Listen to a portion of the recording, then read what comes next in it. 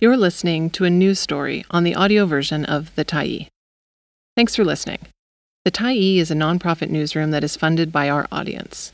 So, if you appreciate this article and you'd like to help us do more, head on over to support.thetyee.ca and become a Tyee builder. You choose the amount to give, and you can cancel anytime. Investigator finds 6 Deltaport safety issues after worker's death. By Zach Vessera, January 27, 2023. 6 weeks after a worker died at Deltaport, a federal investigation found 6 safety violations and ordered changes, the Tyee has learned. In a letter to Global Container Terminals, which operates the port, Federal Labor Program Senior Investigator Ron Johnson identified the violations, including the failure to adequately assess risks or develop a rescue plan for workers on its towering dockside cranes when their elevators weren't working. Maintenance worker Dan Alder died on December 14 after going into medical distress while atop a 56-meter gantry crane. The elevator to the top of the crane was not working, something sources say was a common occurrence. First aid attendants and paramedics had to climb 23 flights of stairs to reach Alder and improvise a way to lower him to an ambulance. Johnson investigated the site the next day. He found the company had failed to assess the risk faced by workers on its dockside cranes when elevators were not working and had not developed an adequate rescue plan. The company also had not created up-to-date instructions on how to provide first aid to workers atop those cranes, he found, ordering them to fix the contraventions by February 3. Johnson's findings are part of a broader federal investigation into Alder's death. The port is federally regulated, and Johnson's report said he found violations of the Canada Labour Code and Canadian occupational health and safety regulations. Present and former workers have told the Tyee they believe Alder's death might have been prevented if the years-long issue of elevator problems on cranes had been addressed.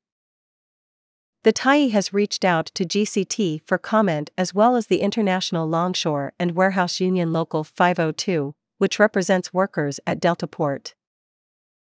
GCT spokesman Marko Dikovic said the company was aware of the direction order and had no plans to appeal. The company has declined to provide further details, saying earlier this week that it would not be appropriate for the company to comment on an ongoing review. The company has also launched its own internal probe into Alder's death, Dikovic said in an earlier statement. The ILWU has not responded to several requests for comment from the Tyee regarding Alder's death. But present and former workers at Deltaport say the safety issues began years ago. Paul Hell, who worked at Deltaport from 2005 to 2019, said Alder was one of the nicest guys on the waterfront and may have died unnecessarily. Hell said he was trapped on a crane for more than 3 hours in 2015 or 2016 after suffering a fall that injured his leg and shoulder. Had the elevator been working, Hell said, it would have taken him less than an hour to get off the crane. But he instead was forced to descend painfully. They basically got me to the stairs, and then I bum-dropped my way down, Hell said. He said he was later approached by a joint employer union safety committee. They asked me how the accident could have been prevented, what safeguards could have been in place to prevent it from happening, Hell said. His first recommendation was to fix problems with the elevators.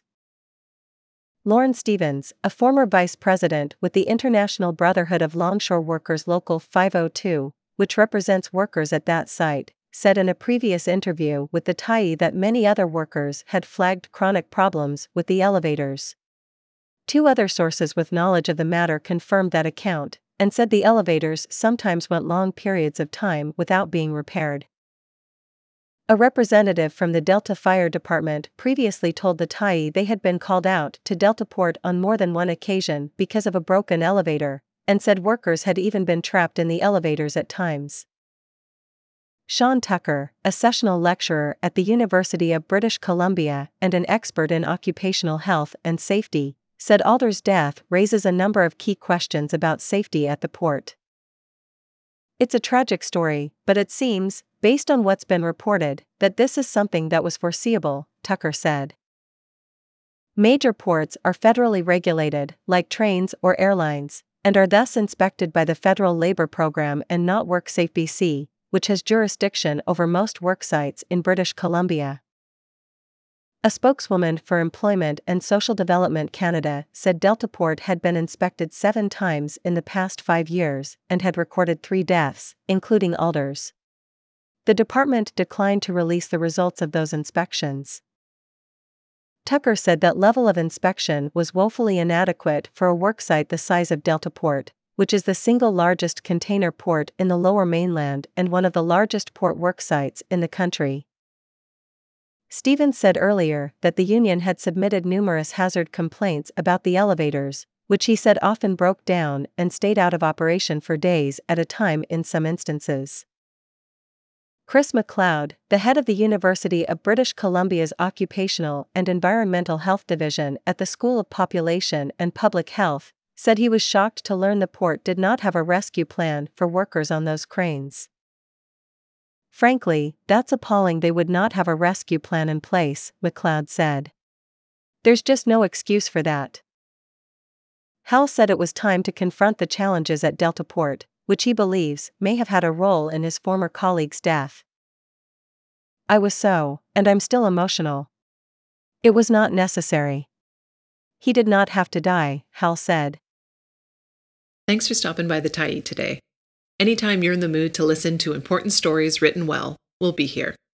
And if you'd like to keep independent media going strong, head over to thetyee.ca and click on the Support Us button to pitch in. Finally, big thank you to all of our Tyee builders who made this story possible.